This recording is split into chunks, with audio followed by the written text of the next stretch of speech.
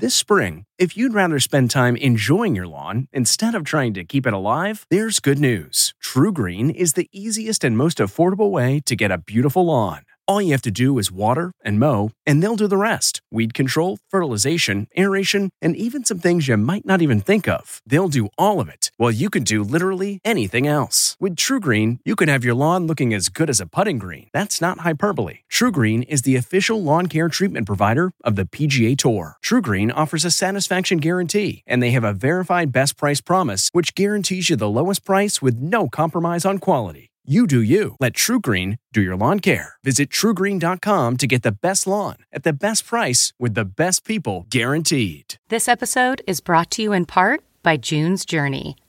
Picture it, the glamour of the roaring 20s wrapped in a mystery that only you can solve. Dive into June Parker's captivating quest to uncover scandalous family secrets. With your keen eye for detail, find hidden clues and solve mind-boggling puzzles. It's all about observation, intrigue, and drama. But beware, each clue leads deeper into a thrilling storyline filled with danger and romance. June needs your help, detective. Download June's Journey for free today on iOS and Android. Your adventure awaits.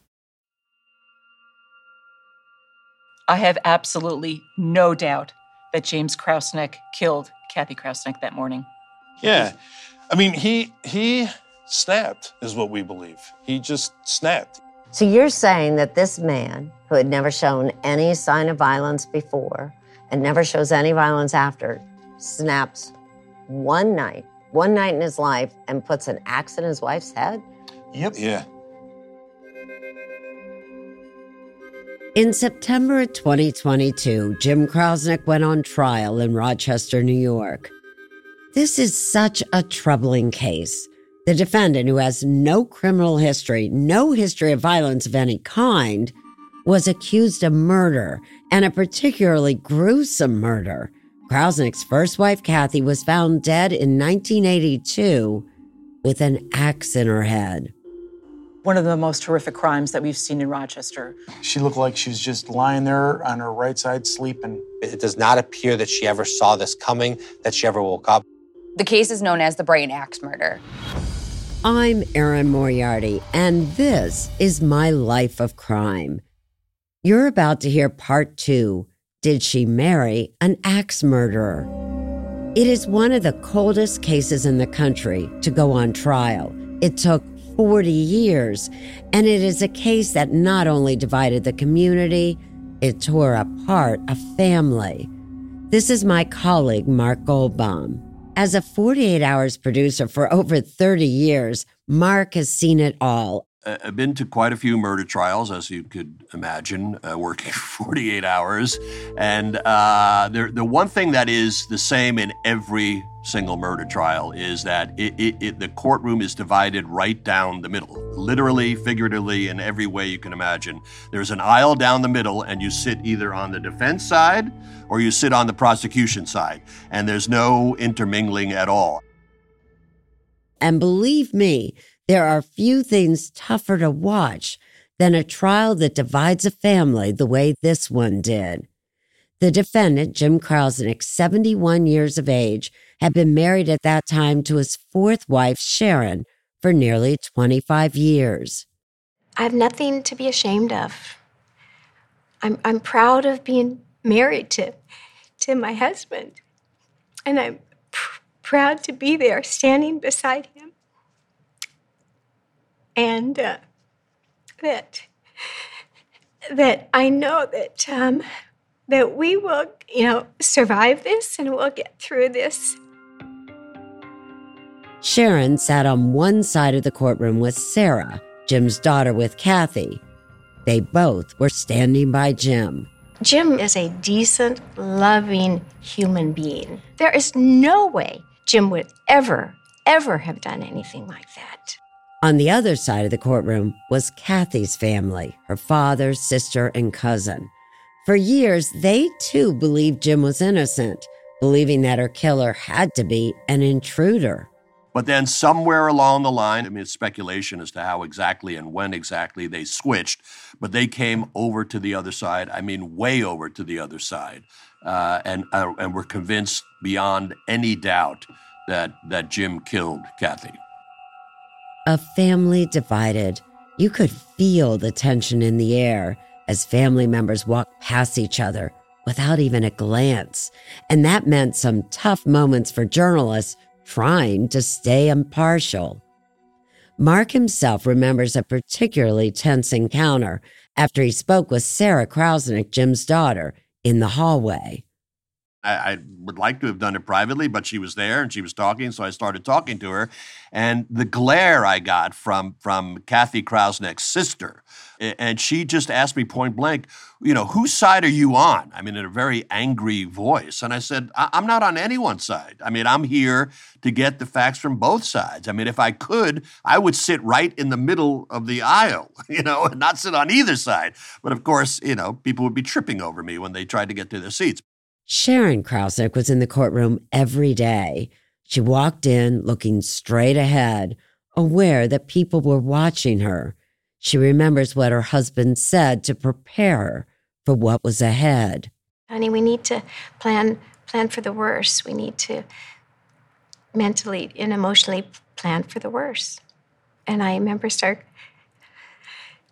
crying and said, well, I don't want to. And it can't happen. Well, we're going to get through this together. Imagine having to go on trial and remembering things you did and said 40 years earlier. It wasn't just tough for Jim Krausnick, the defendant. It's what all witnesses had to do. That is, the ones who were still alive. Many were dead. Jim Krausnick's lawyer, Bill Easton, said his client simply could not get a fair trial in a case this old. I think it's difficult to almost to the extent of impossibility. What do you mean? So that witnesses change their stories, or witnesses, what makes it impossible? Witnesses can't recall what happened 40 years ago. No, I take that back. They think they can recall what happened, but they're not.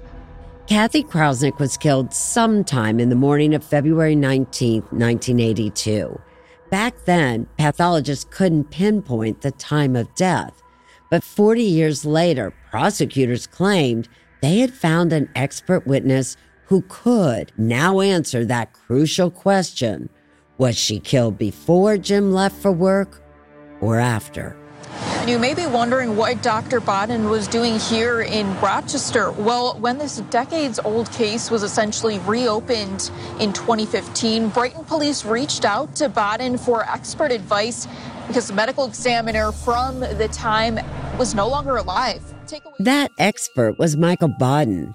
You've probably heard his name. Dr. Bodden has been hired to work on a who's who of whodunit cases, dating back 50 years, and often raising eyebrows and generating controversy.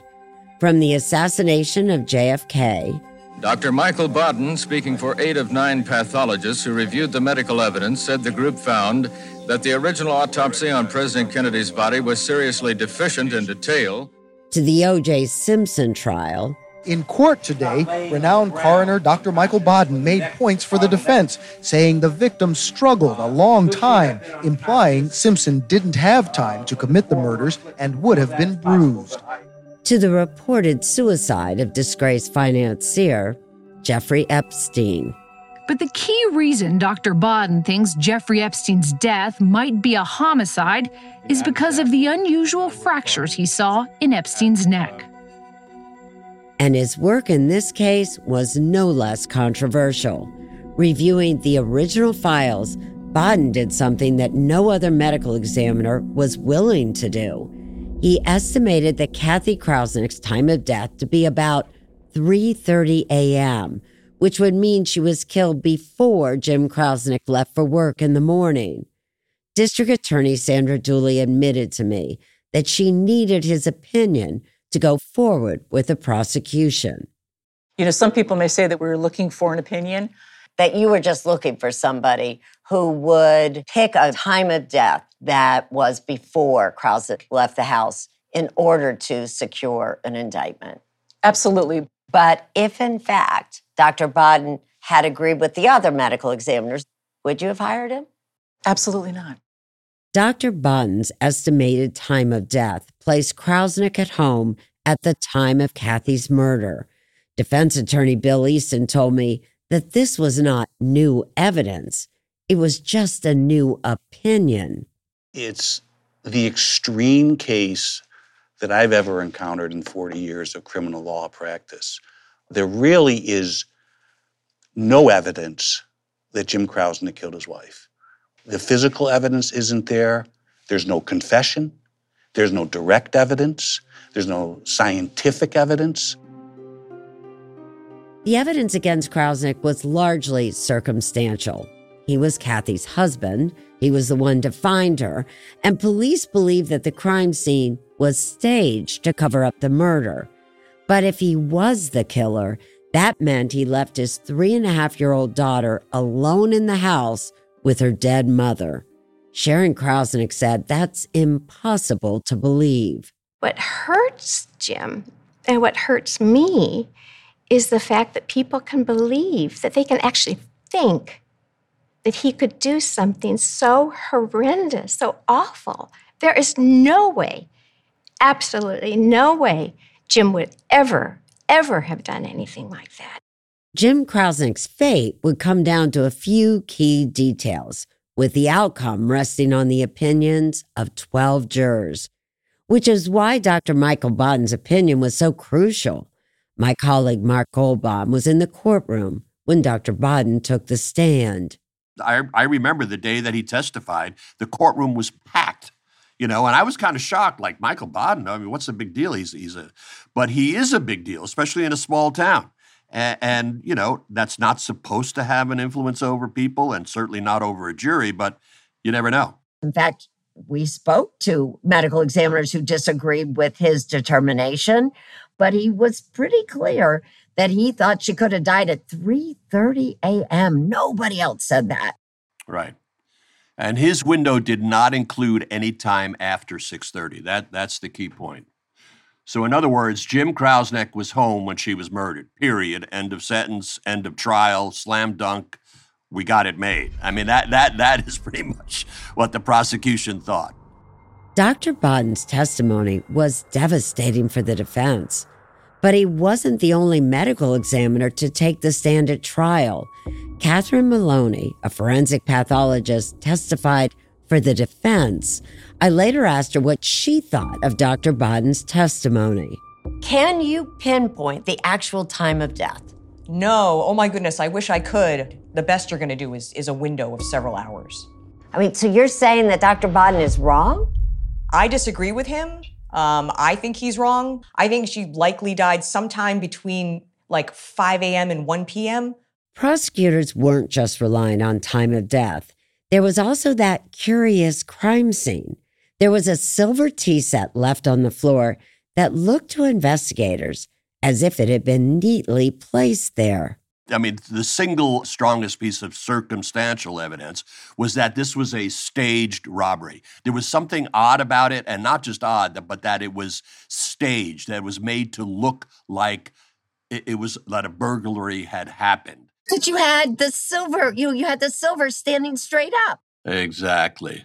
I will tell you that lie, I got the chills when the prosecutor said that the reason he did such a bad job at staging the robbery is that he didn't know what a robbery looked like. And I said, whoa, just part of me like, wow, yeah, nodding. Defense attorney Mike Wolford, however, had another theory why those valuables were left strewn across the floor. One could say that it may have been interrupted. There may have been an intention to burglarize the home, and then something interrupted them.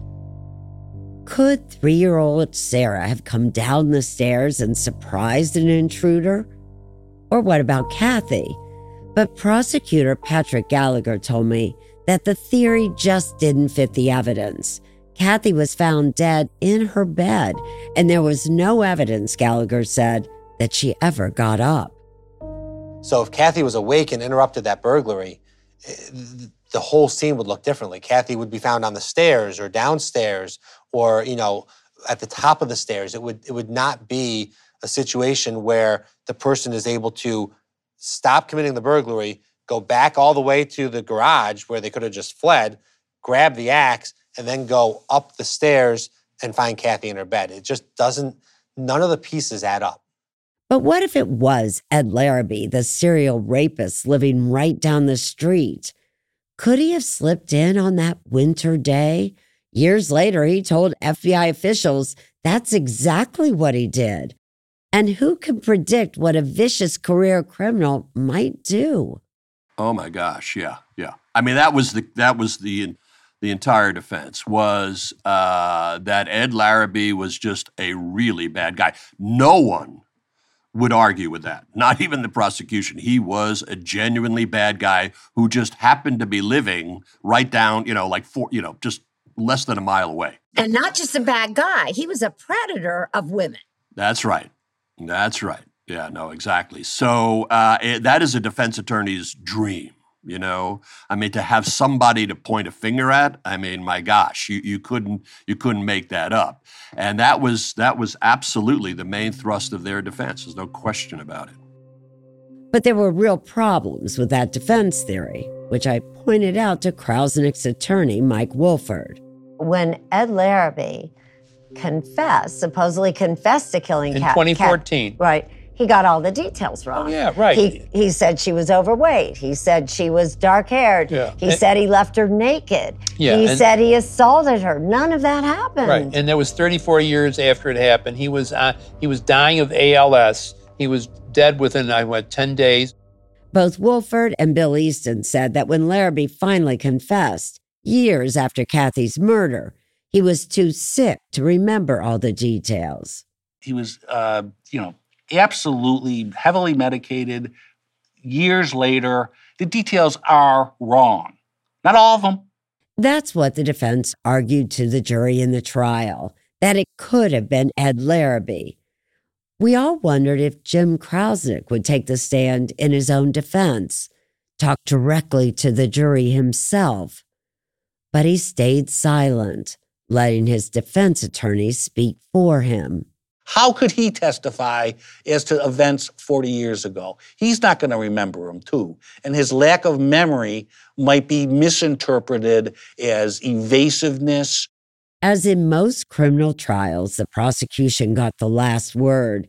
And when it was Patrick Gallagher's turn, he told the jury that the evidence, circumstantial as it was, pointed to one person, Jim Krasnick.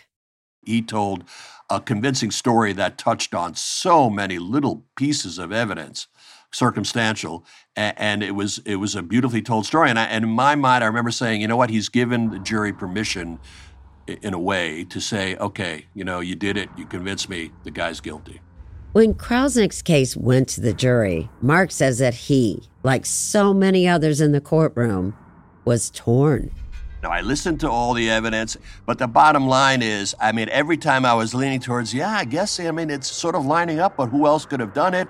And maybe the burglary was staged, and all those things. I found myself leaning, well, I guess he's guilty. And then I would come back to, but how could this guy have left his innocent, 3-year-old daughter? And we're not talking about for a half hour now. She was in that house for 10 hours with her mother with an axe in her head.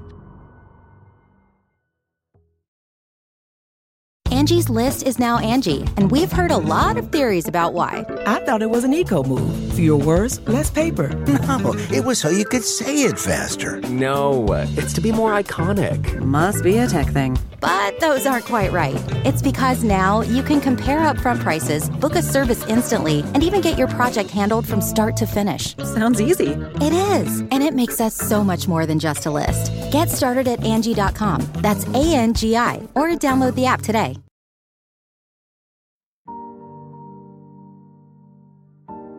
As I mentioned earlier, this was a troubling case. Those of us covering the case talked about it incessantly. It seemed impossible to believe that a man like Krasnick could commit such a brutal act once and then go on to lead a perfectly normal life. And yet, I was also bothered by the evidence of the shoe print. If you remember, inside the black plastic bag left at the crime scene, there was a faint shoe print.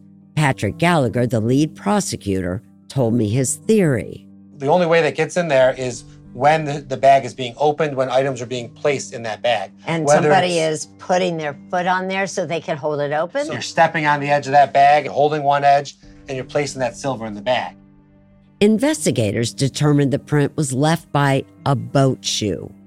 Why does that matter? Here's investigator Stephen Hunt. He's a boat shoe wearing guy, and we don't have murderers running around in February in the wintertime wearing boat shoes and killing people.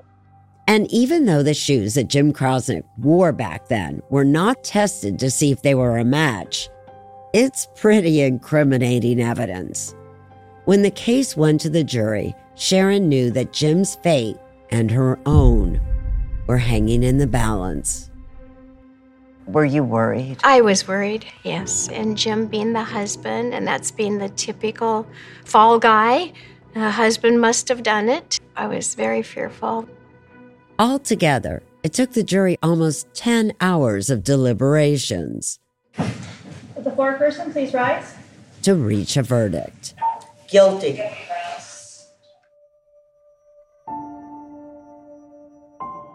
Jim Krausnick was found guilty of second-degree murder. I remember standing up, but I saw this one deputy across from me, and I said, "Oh, please let me hug my husband." He said, no, I can't. Mark, who was in the courtroom for the verdict, says both Sharon and Jim's daughter, Sarah, were visibly shaken. I would say Sharon and Sarah were stunned, and you can't read Jim at all, period. And in this case, the prosecution told a wonderful, clear, compelling story, and the defense not so much. And so I thought there might be enough reasonable doubt, but I think when you listen to and read the closing arguments, you do kind of understand why the jury went the way the jury went. I joined Mark for sentencing. Both of us were surprised when we heard Jim Krausnick speak for the first time. To this day, it's still very difficult for me to talk about the circumstances that surrounded her death. All I see is Kathy with an axe in her head and Sarah standing in the hallway, disheveled, with an empty and distant look on her face. I did not murder Kathy. I loved Kathy with all my heart and with all my soul. We were also surprised to hear from a person who was in the house on the day Kathy was killed, the now grown-up Sarah. The jury's verdict, she told the judge, had now robbed her of the only parent she had left. I've been blessed with the most extraordinary parents. Sadly, they have both been taken from my life. My mother's killer got away with her murder, and my father's life has been taken by a failed justice system that convicted him of a crime he did not commit. Their words appeared to have no effect on the judge, who sentenced the 71-year-old defendant to 25 years to life behind bars. Jim Krausnick had planned to appeal the verdict, his lawyers arguing that forcing him to defend a 40-year-old case violated his constitutional right to a fair trial. Sharon Krausnick was optimistic. We have a lot of hope. We have a lot of faith. This is not our retirement. This is a hiccup. This is just a pause. That was Sharon right after the trial. She didn't know then what lay ahead of them, because shortly after Jim Krausnick went to prison, It came across very suddenly, probably within 30 days of him being incarcerated.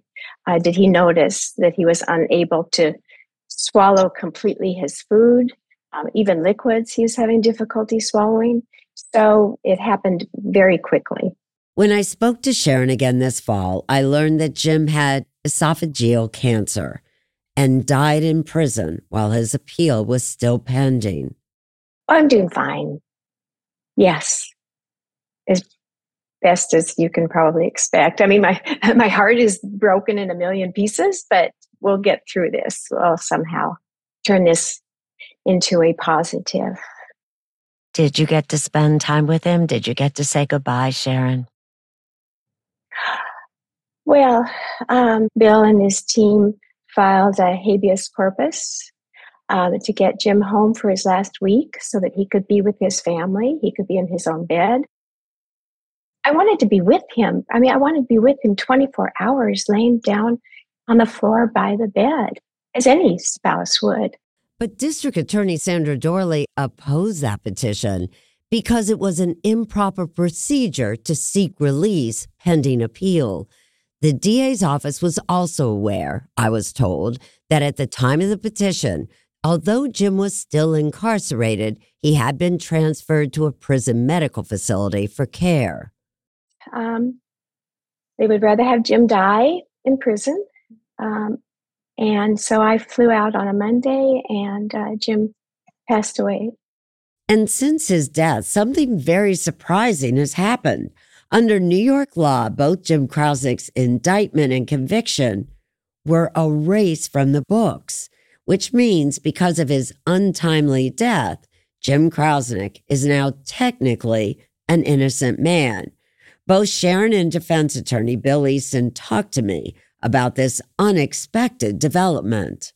So, Bill, I'm going to ask you, because Jim died while he was in prison and never got a chance to challenge this conviction, there is this thing in New York law called abatement by death. Explain simply to somebody what that means. Yeah, abatement by death means that if you die when your appeal is pending, the indictment is dismissed, your conviction is vacated. We don't want the indictment dismissed, nor do we want the conviction vacated. Hold on. Isn't Jim technically, as we speak right now, a man who's never been convicted? So why isn't that what both of you want? Because I think the operative adjective in your statement, Aaron, is technically.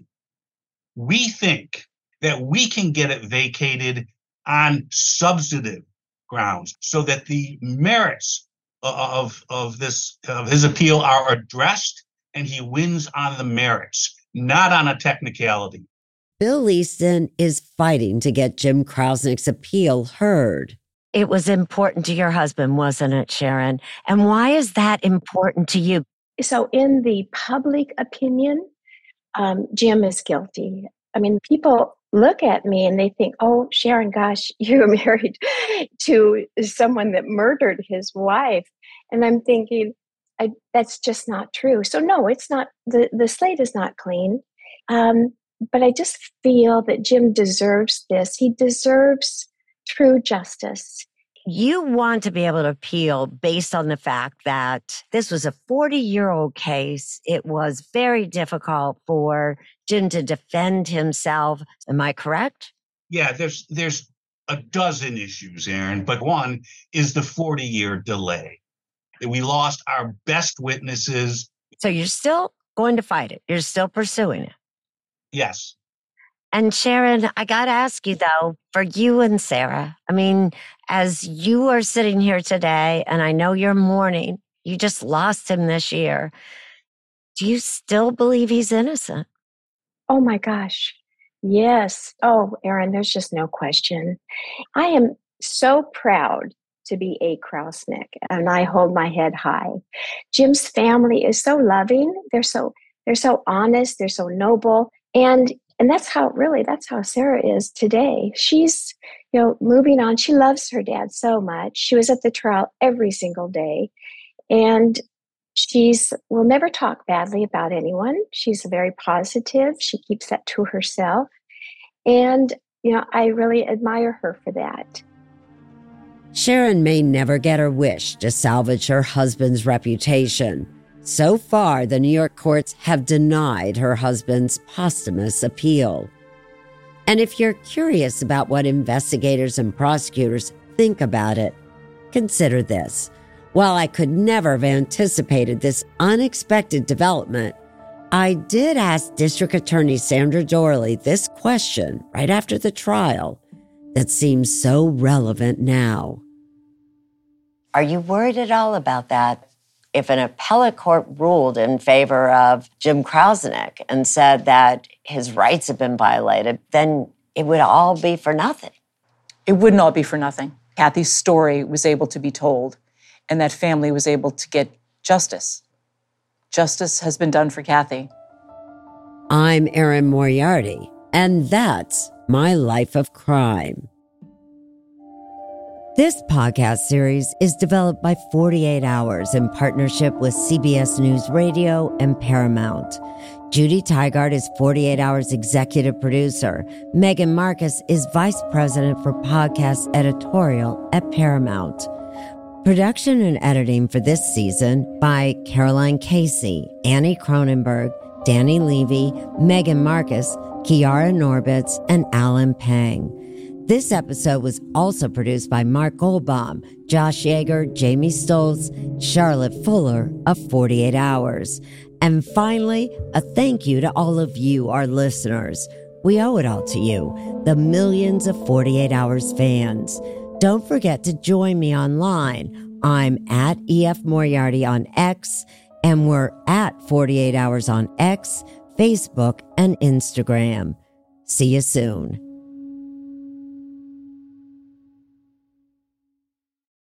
How do you solve a crime in reverse when you believe that someone was murdered but have no clue who the victim was? We have to do our job, and we have to find out who did they kill, if it's possible. How are we going to do that? I'm Jake Halpern, and this is Deep Cover: The Nameless Man. Listen on the iHeartRadio app, Apple Podcasts, or wherever you listen to podcasts. Hi, this is Jill Schlesinger, CBS News business analyst, certified financial planner, and host of the Money Watch podcast. This is the show where your money is not scary. It is a show that's all about you. It's your questions that make it possible for me to provide unconventional and entertaining insights on your money, and maybe more importantly, on your life. Follow Money Watch wherever you get your podcasts. You can listen ad-free on the Amazon Music or Wondery app.